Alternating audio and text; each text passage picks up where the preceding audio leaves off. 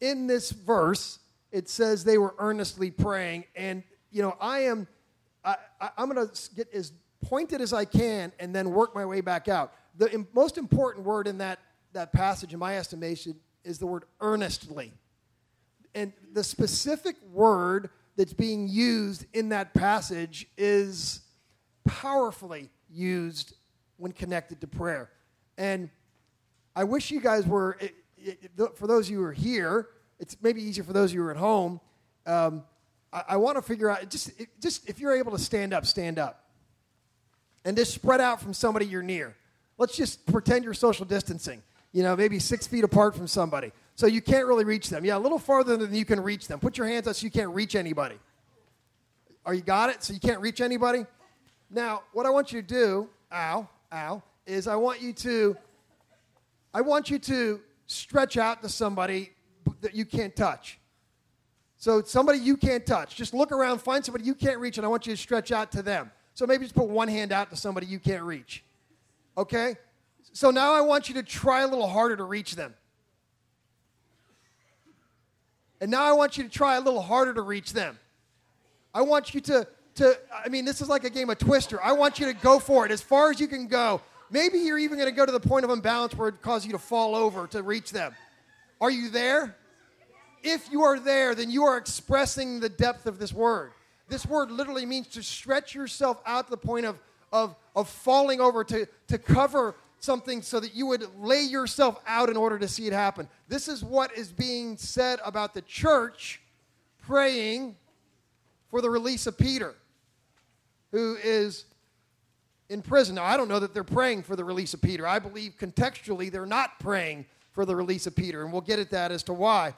But if you don't know this story, this verse would be full of tension, wouldn't it? Peter's being held in prison, and the church is praying for him. There's a tension, and the church is earnestly praying. And the question I have is, what are you expecting? I'd ask it this way at the beginning. Where are you applying yourself in prayer in a way where it would be described as earnest? That you're being stretched out to the point where you're almost tipped over. You can feel it in your body. You can bear the weight of your earnest prayer in a way that you're asking God and you're expectant. Expectation is a gift. It's a gift that we offer God in response to the gift that He offers us in prayer. Expectation is a blend of confident trust and what we might call sanctified imagination. And Ephesians says that He's going to give us more than we can ask or imagine. He's telling us it's okay for us in the place of prayer to actually activate our imaginations. What would it look like, God, for you to move? And we begin to stretch ourselves toward that thing and it's a gift that we offer back to God. It gives us the capacity to ask the Lord for what He wants to give. You might have to think about that one. And I want to just say this at the outset of this passage I'm about to unpack. God, answers all prayers. There is no such thing as unanswered prayers. Garth Brooks, God bless you, no such thing as unanswered prayers. He says yes, He says no, He says not yet, or not now. A delay is an answer. He answers prayer. And to have what He wants for us without His timing would be disastrous. Think about it. Think about Him giving you some of the things that you asked for when you weren't ready to have them. How disastrous that might have been for you and for me. And so, what are you or what were you expecting? Let me unpack for you 4 scenes that wrap this verse up. I've preached this passage before because I love it so much. This is one of those passages that just grabs hold of me. I would call it maybe in the silver bullet category, the one I'd carry with me wherever I go and be ready to preach this because I love this passage so much. But let me give you the 4 scenes. This whole story opens with a wicked king named Herod. And it's about Herod is essentially essentially he's the founder of the cancel culture. He's literally canceling people. He's not quite as devious as social media, but he's literally taking people's heads off. Herod is he's finding that when he does certain things, that it stirs the people up. And so what Herod has done is James, the brother of John, has now died at the hand of the sword, which almost certainly means he was beheaded, and the people like it.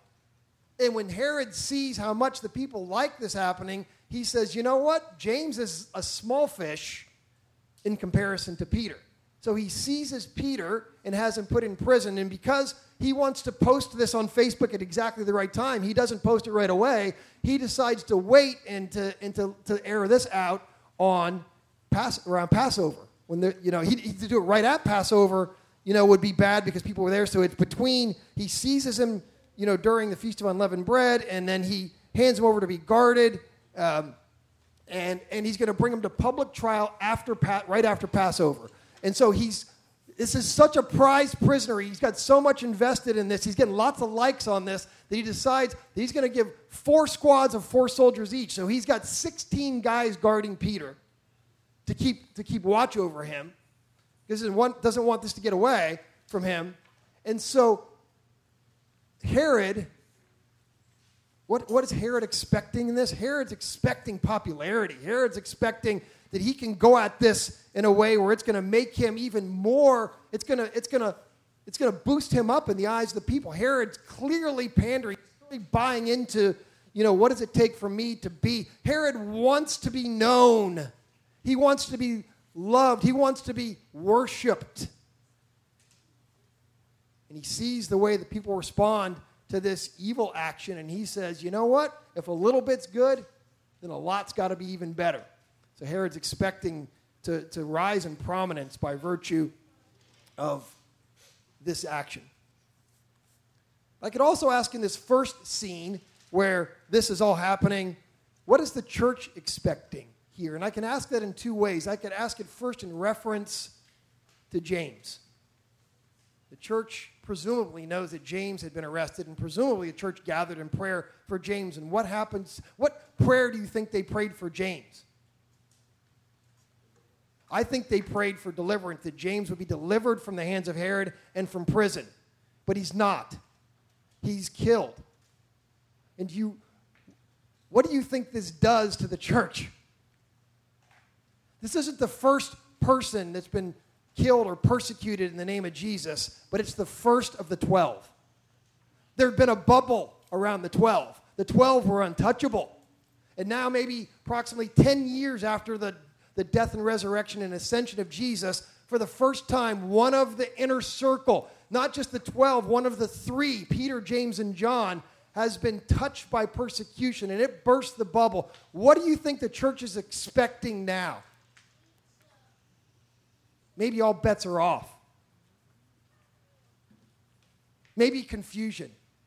Have you ever prayed for someone's deliverance from death and they didn't live?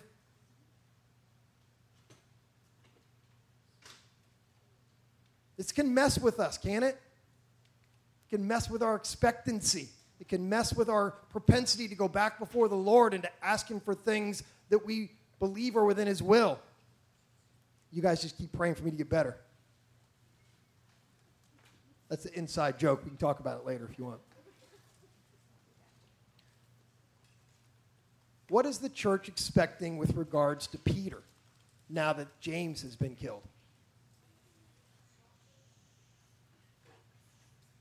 The church has gathered to pray, and what are they praying with regards to Peter's life here? I mean, there's it's kind of an argument from silence, but it seems pretty clear that they're not expecting for him to be delivered. It seems pretty clear from the internal cues of this passage that Peter's not expecting to be delivered from prison. And it seems pretty clear that their expectancy now is that God, it doesn't even say, it just says the church was earnestly praying to God for him. So we don't know exactly what it is, but it's at least possible, if not probable, that the church was simply praying for Peter to have peace. And I think we can get it, maybe how this is the case in just a bit when we get into the next scenes. What are you expecting? And that's why this verse 5, is such a perfect hinge for this whole passage. Because essentially you have the expectations of Herod and what he's planning to see happen in his life by virtue of his leadership, his wicked leadership, and maybe the expectations of the church, if in fact they're praying for Peter to be peaceful or maybe to be delivered from prison. So verse 5 says, Peter's kept in prison, but the church is praying. And so I'll give the church some grace and say, part of the tension maybe if they were in fact praying that Peter would be released from prison, it creates even greater tension, doesn't it? What's going to happen? And so you flip to the second scene. Scene 2. We switch from Herod kind of leading in the way that he's leading, which seems to be pretty evil, to the night before Peter's trial. And so this is the night before, it's already been clear what he's going to do. The text tells us he seizes Peter and he's going to take him the same route. And so this is the night before he's going to be put to death, almost certainly. And we enter into this scene, and you would expect to find what I would expect to find on the last night of a guy's life, who is trying to maybe sort it all out. You expect to find him worried or anxious, or at least in prayer. And what we find is, we find Peter sleeping between two soldiers. He's chained to two soldiers, 2 more guarding the doors, 14 more around, or 12 more around the perimeter. And so Peter is sleeping between 2 soldiers, bound with chains, tied to guards. Peter sleeping on death row is a pretty stark contrast to Peter sleeping in Gethsemane. In Gethsemane, Peter slept in ignorance. In Herod's prison, Peter sleeps in faith. Peter, to me, looks a lot like my friends Shadrach, Meshach, and Abednego, who believe that God can deliver him and will deliver him, but even if he doesn't, he trusts him. And so here he is the night before a pretty predetermined trial, sleeping on death row. Into this situation comes some angels. An angel of the Lord appears, and a light shone in the cell. One of my favorite hymns, And Can It Be, borrows from this. Thine eye diffused a quickening ray. My chains fell off. My heart was free. I rose, went forth, and followed thee. Comes out of this passage. It says, suddenly an angel of the Lord appeared, and a light shone in the cell. He struck Peter on the side and woke him up. Quick, get up, he said, and the chains fell off Peter's wrist. Peter has no clue what's going on. Then the angel said to him, put on your clothes and sandals, and Peter did. Wrap your cloak around you and follow me. The angel told him. Peter followed him out of the prison, but he had no idea what the angel was doing. He didn't have any idea what was really happening. He thought he was seeing a vision. He thought he was dreaming. Why wouldn't he think that? Could this really be happening? I'm 16 guards, I'm chained, and the guards haven't woken up, and I'm just being let out by an angel. And they passed the first and the second guards and came to the iron gate leading to the city. Isn't this fascinating? The gates have opened from the chains. The gates have opened from the prison. They're approaching the city gates. The gates are opening to the city gates as they get there. They pass through that. It opens by itself, and they go through it.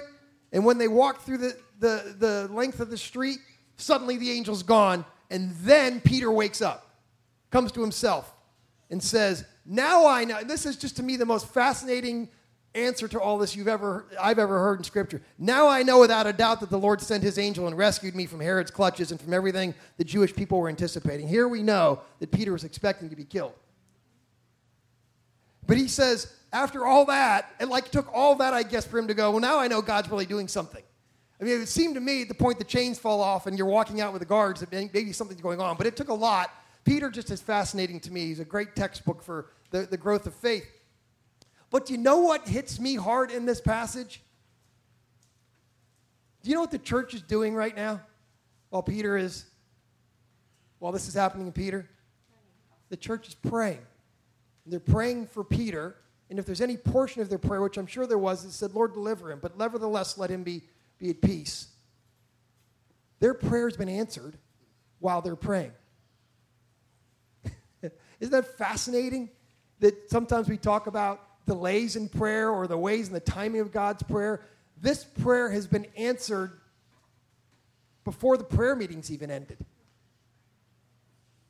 They don't know that their prayers have been answered. They don't, I think you would say, as we're getting ready to shift to the next scene, really have the faith to believe the very prayer they're praying. And so, let's shift to that third scene. In the third scene, which if you're following along with me, it starts around the 12th verse. Peter becomes aware of what's going on. He's like, okay, I'm out of prison. The angel took me out through all these gates. I'm set free. And it dawns on him that the church is certainly gathered together, and he knows because he's, this is a rhythm. This is a pattern for them, and he knows where they've gathered for this. They've gathered at John Mark's, house, his mother's house, and they're gathering to pray. So he thinks to himself, what I need to do is go there and present myself to them for a variety of reasons, not the least of which is to encourage their hearts, to show them yet again how God is able. He's able. Heals the brokenhearted, sets the captives free, makes the blind to walk again, or makes the lame to walk in, cause the blind to see. He's able. He's able. I know my God is able. I know my God is able to carry me through. And Peter says, I need to go and show them. So he goes to the place. This is the third scene where they're praying. And what does Peter find? Chains have fallen off from his wrist. Prison doors are open. The gates, series of gates to the prison are all unlocked. The city gate opens. And he gets to the gate of the prayer meeting, and what does he find? He's locked out. I don't even know what to make of this. I don't have any, this is what this means. I think it's kind of a prophetic thing that we have to kind of selah in to go, what does it mean for this guy who's been set free from all these places to get to the very place where the people who are praying for him, and he can't get in. So what does he do? He knocks. Wish I had a better knocking sound effect.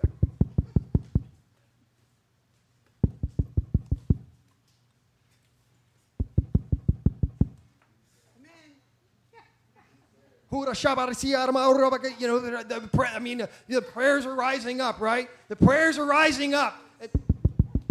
Nobody even hears what's going on. Finally, a girl named Rhoda, who's a slave. Let's clean it up a little bit. She's a servant. Here's the knock. She goes out to the gate. She doesn't even see him. She hears him. I don't know what he's saying. With Peter, he could be saying anything. What in the world are they doing in there? Let me in. She hears his voice. She doesn't even let him in. She's so excited at what's happened. Because what does she realize in this moment? That God has answered the prayers probably exceedingly abundantly above what they were asking and imagining. Above their expectation, God's answered their prayers. She's so blown away by this, she can't wait to let them know, to be basically the apostolic messenger of what Peter's come to say, which is, I'm free. She wants to deliver this message. She goes and says to them, hey, guess who's at the door? It's Peter.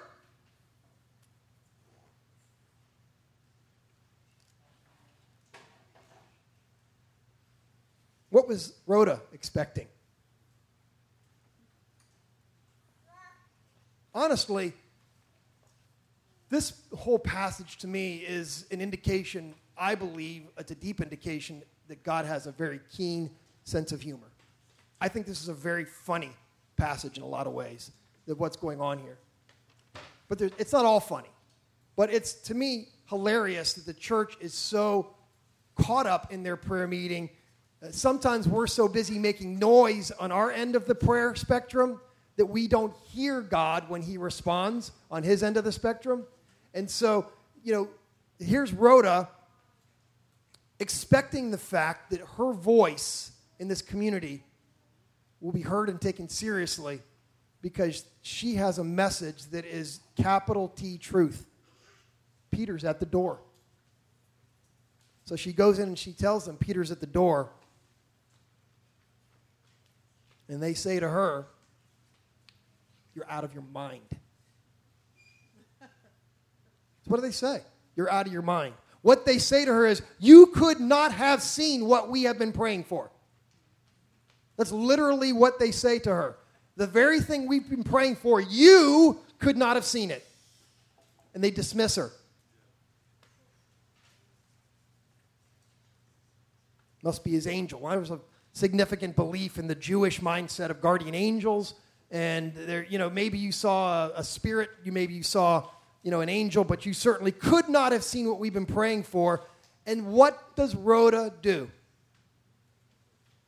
She does not go to her room. She does not give up. Rhoda insists that it was so. Rhoda persists in her expectancy. Rhoda, the Greek that's used here suggests violence. And I don't mean like physical violence. It suggests a persistence that is so strong that it will not be moved by the room. That's a pretty powerful assertion about what's going on in here in this passage, what's going on with Rhoda, because it must have been devastating for her that she didn't just give up. And it's extraordinary to me. She doesn't give up insisting, and Peter doesn't give up knocking. Peter just is out there knocking. Won't give up.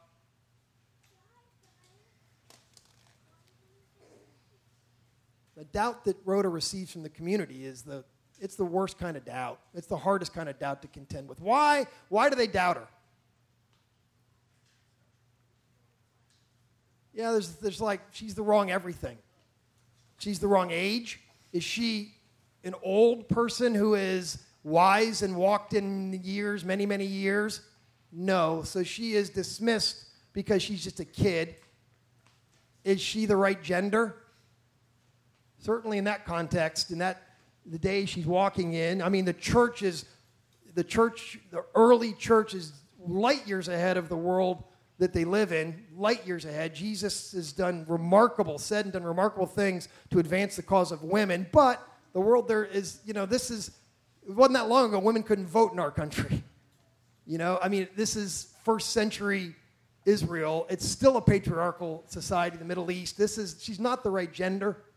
She couldn't legally testify in a trial, so she's not a credible witness, and she's not the right class. She's just a servant girl, just a young servant girl. She's in the vast minority in this prayer meeting, and her voice isn't heard. So she keeps insisting that it's so. And here's why the doubt that comes inside of the community is the hardest. It's the most challenging issue. It's because God has given us a mandate that is the most comprehensive mandate and plan that God has for us as the body of Christ. We bring him worship. We ascribe him worth. He's worthy of all things. But the future of the church lies in the comprehensive plan of God to save the community that's around us. That never changes. Make disciples of all nations. Jerusalem, Judea, Samaria, the ends of the earth. The desire, the need, the calling, the push of the church to go out and to make disciples of people who are within sound of my voice right now will never change, right? But the problem is this. We can't reconcile with people who are different from us until we reconcile with those who are the same as us. And when we can't find agreement in the prayer meeting, we're never going to be good witnesses in the world. Somebody say amen. We can't find look, we can afford to disagree on a whole lot of stuff, right? But when some little girl who is not the right everything comes and sees what God is doing and we tell her you're out of your mind when she's not, how do we know she's not? I got 100 answers to that. Maybe somebody they could have just said, let's just send one person to check the door. She's out of her mind, but let's just send one person just in case. When we expect great things from God, there's always going to be those who think we're out of our minds. Those who respond to our great faith with doubt and disbelief. And I've got a lot more that I could say here, but I want to go on and just leave that challenge there. Peter kept knocking on the door. And when they finally go and open the door and they see him, they're astonished. Why are they astonished? And what does it mean that they're astonished?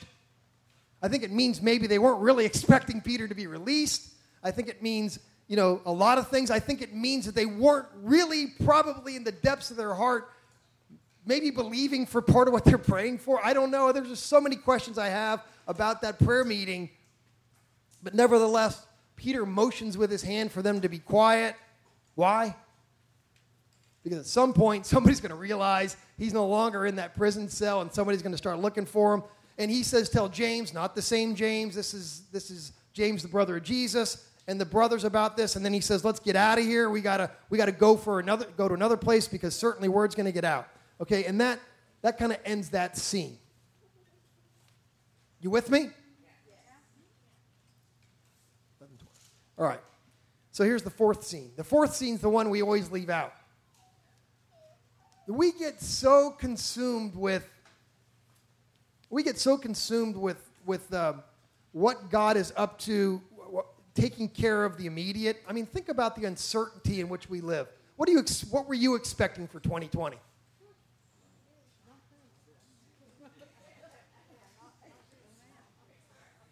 Somebody tell me. I mean, I'm going back into the prophetic camp to see who was prophesying this. Now, I'm not saying that to demean the prophetic movement. I'm just saying this is crazy, right?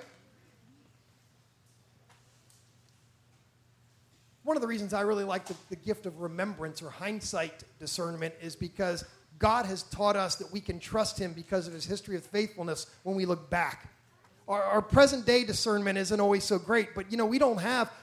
In fact, I would suggest to you that many times we have greater faith in the negative. We have, our faith is more tied into Murphy's Law than it is God. We're like, man, I told you something else bad was going to happen. I just knew this wasn't the end of it, right? I had this feeling that it wasn't going to go well. And we are so consumed with trying to discern what is going on in the immediate that we think, God, you're so busy, tied up, because, we have this picture of God from the Jim Carrey movie. I can't remember the name of it now, the Morgan Freeman one, where he's, Bruce Almighty, thank you, where he's got all the prayer requests in there, he's just consumed with them, and he can't handle it, his mind's just getting ready to get blown because he has Post-it notes everywhere. And that's our view sometimes, I think, of God in the immediate. But God's not so busy taking care of the immediate that he can't take care of the future.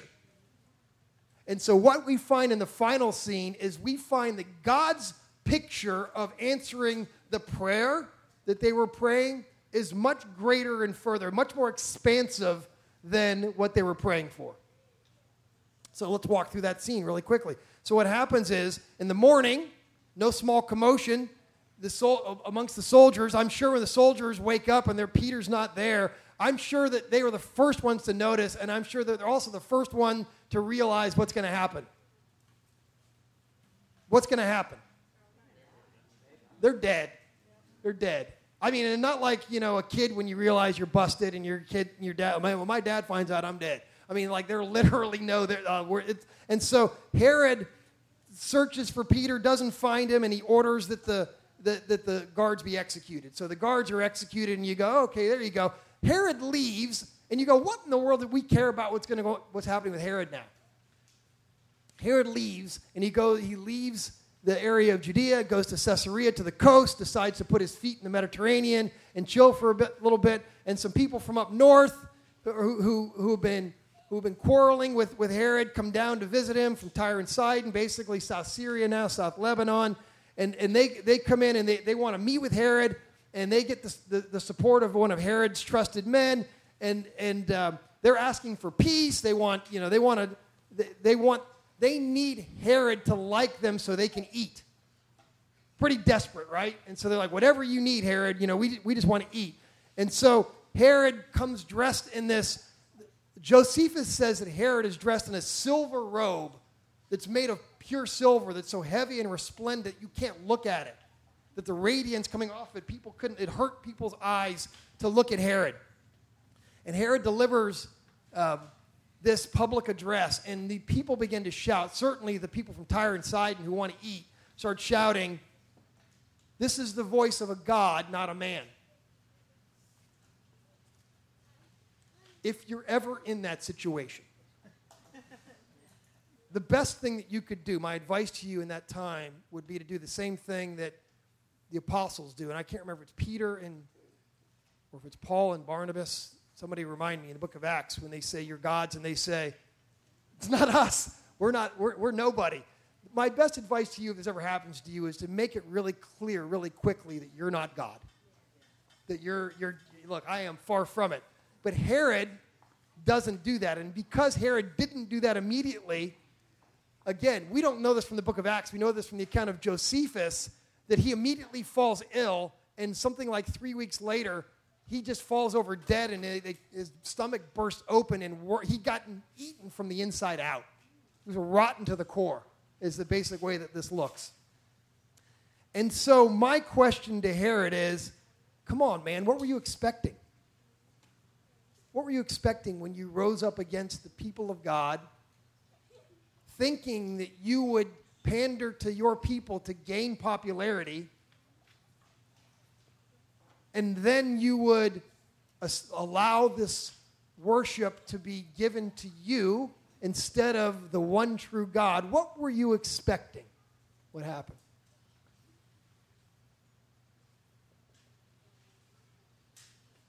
And so let me take it out of the context of all that's happening in the book of Acts, because I believe that there are no heroes amongst us. We're not the heroes of the story.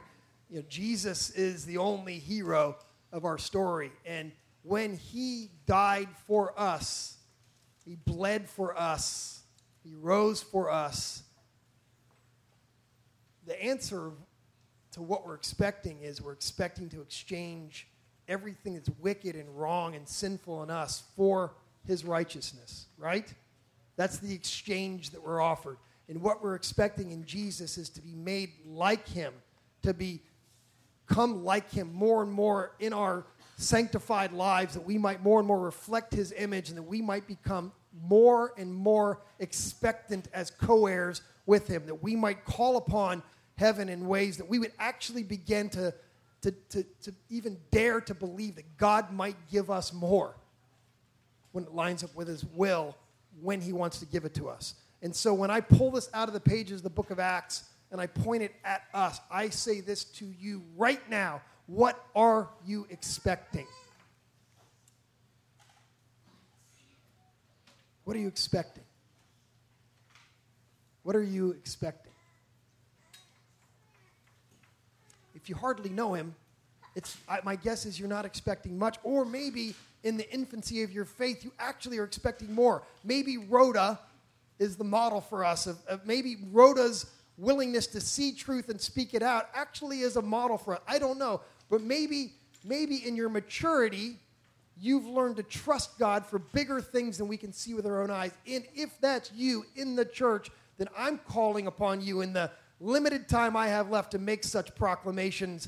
I'm calling you into account to be a prophetic voice into the younger faith followers of our congregation, to help us to be more expectant as we come before the Lord and ask him to provide for us in our little community, in our little spiritual family, but also in our broader community for the things that we believe that he wants to do. That we might actually begin to look and expect for God to do things in our lives that only he could do. Things like the hearts of the sons being turned back to the fathers and the fathers being turned back to the sons. Things like having great faith and not having great fear in the midst of very uncertain times. Show me in the Bible one story that involves certainty for the people.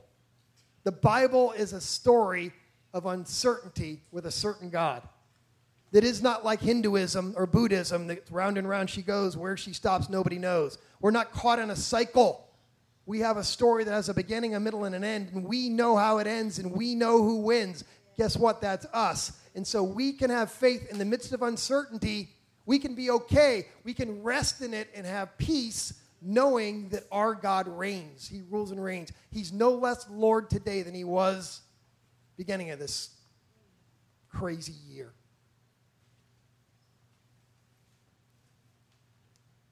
I'd get up and move around dramatically, but my foot really hurts right now, so I'm not going to go anywhere. But I'm going to ask you guys to respond. Brian, if you want to come up. Or I'm not sure if you got... Yeah. I didn't know if you had... I didn't want to assume. Thought maybe Lyndall Cooley was hiding in the back or something. How do you like this? This just so impresses me that he's playing the bass up top, playing the piano. Well, all right. Leading the band and singing. And I'm thinking, will I be able to get up on stage with crutches? You know, it's one act. I'm worried about it.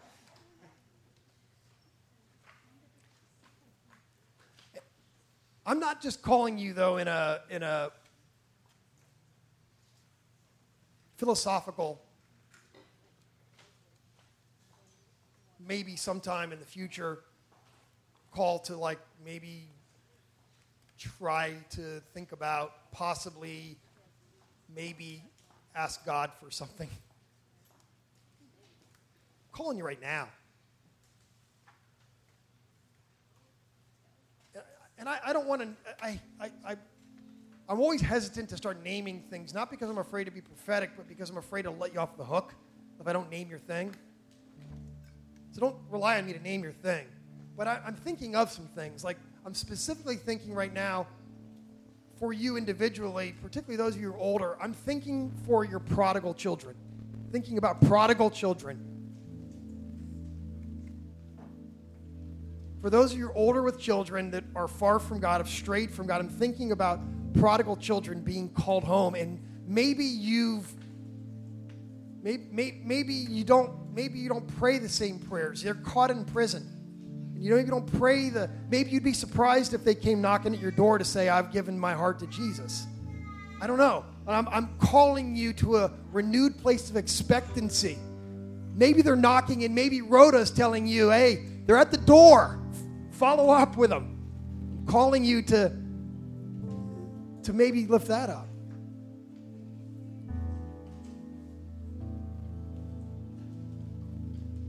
Calling you to expect more in your marriage. Maybe you got a good one. Maybe you don't.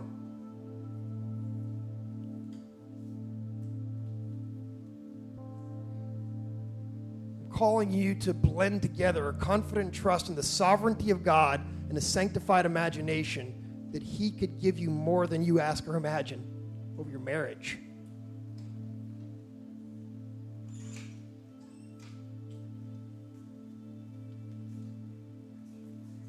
What if we just asked God together, this tiny little congregation, to end the coronavirus? Just eradicate it. I mean, who in here right now has the faith to believe that could just happen? Just because our little congregation prays it. I do. And I'll tell you, you may, we're not going to divide over Biden and Trump. We're going to divide over mask or no mask. That's probably where we're going to, Hatfield and McCoy it. But I can tell you, open up your eyes to the world. South and Central America is a mess. People are dying in droves. It hasn't touched Jacksonville quite so.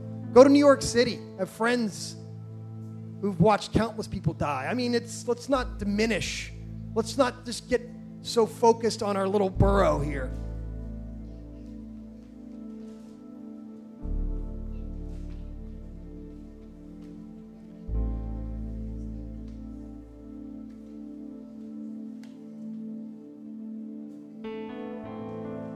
We can keep debating whose life matters,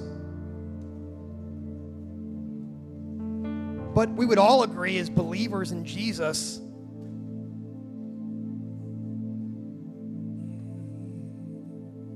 I think,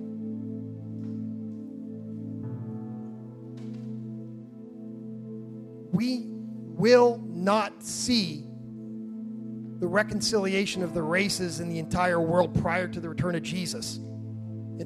I don't think we will see all that I don't have the faith to expect that.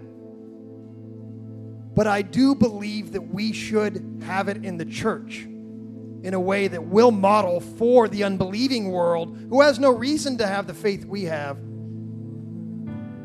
that we will gather together every nation, tribe, and tongue, and what we will have that will unite us is white robes washed in the blood of Jesus. I'm going to look around and see people who look and sing and act very differently to me, and I'm going to go, you're wearing the same robe washed in the blood of Jesus that I'm wearing. I don't quite understand how that works, because even though we'll be unashamed again, we're not going to be naked. We're going to be in white robes washed in his blood, and that's going to unify us. I have the faith to believe right now that the church should look like that today.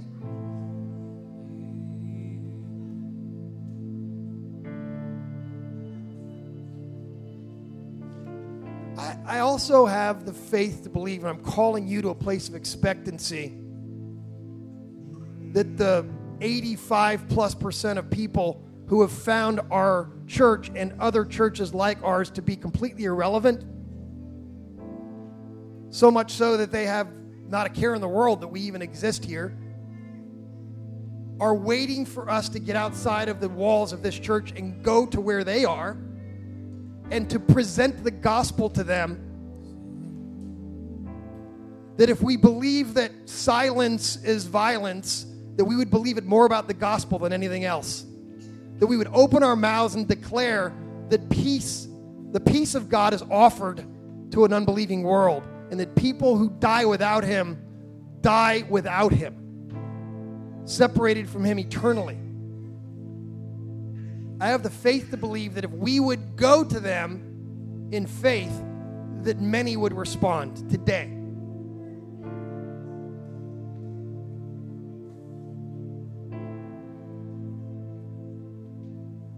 Are you willing to, in this moment of us being together online or here, are you willing, don't get too, I'm going to say something weird, but just don't take it too far, but are you willing to, in the spiritual realm, be made pregnant in expectancy? Are you willing to carry something like this, or something I haven't named, to the point of birth? Are you willing to hold it and pray it, and to keep looking for signs and sounds of it knocking at the door, that we might celebrate it together? I'm going to ask you to stand if you can. And if you want, I know I want, just maybe slip out of where you are and come on up here and kneel at the altar and ask the Lord to up your expectancy. Maybe you're going to ask him specific. Maybe you've already got it. He's already given it to you. Maybe it's one of the things I named. Maybe I'm not even in the ballpark. Then come right now and ask him just to begin to fill you with expectancy for that one thing. And if you don't have it, come here and ask him to give it to you. Let me add jobs. Jobs. We're going to see the real economic impact of this in the third, fourth quarter of this year, but there are people here right now who are either underemployed or unemployed. Jobs. Come. You go ahead and come if you've got that. But if you don't have it, come ask him to give it to you. I'm going to pray as you come. So Jesus, I like movement because I believe it represents something in the prophetic, and I believe that we need to unhinge our hearts from this stale place. I need to unhinge my heart from this place of not really believing in faith for the very things I'm praying. I trust the fact that you can delay an answer that I want, or you can say no, but that shouldn't lower my level of expectancy. Make me like Peter, confident in the unknowing. Make me like Rhoda, that when I see the answer, that I would insist that the answer has come, even when I'm told that I'm out of my mind. Deliver me from the clutches or the mindset of Herod, pandering to the audience instead of bowing to you, Jesus. And fill me with expectancy. Help us, Lord. Come, in Jesus' name.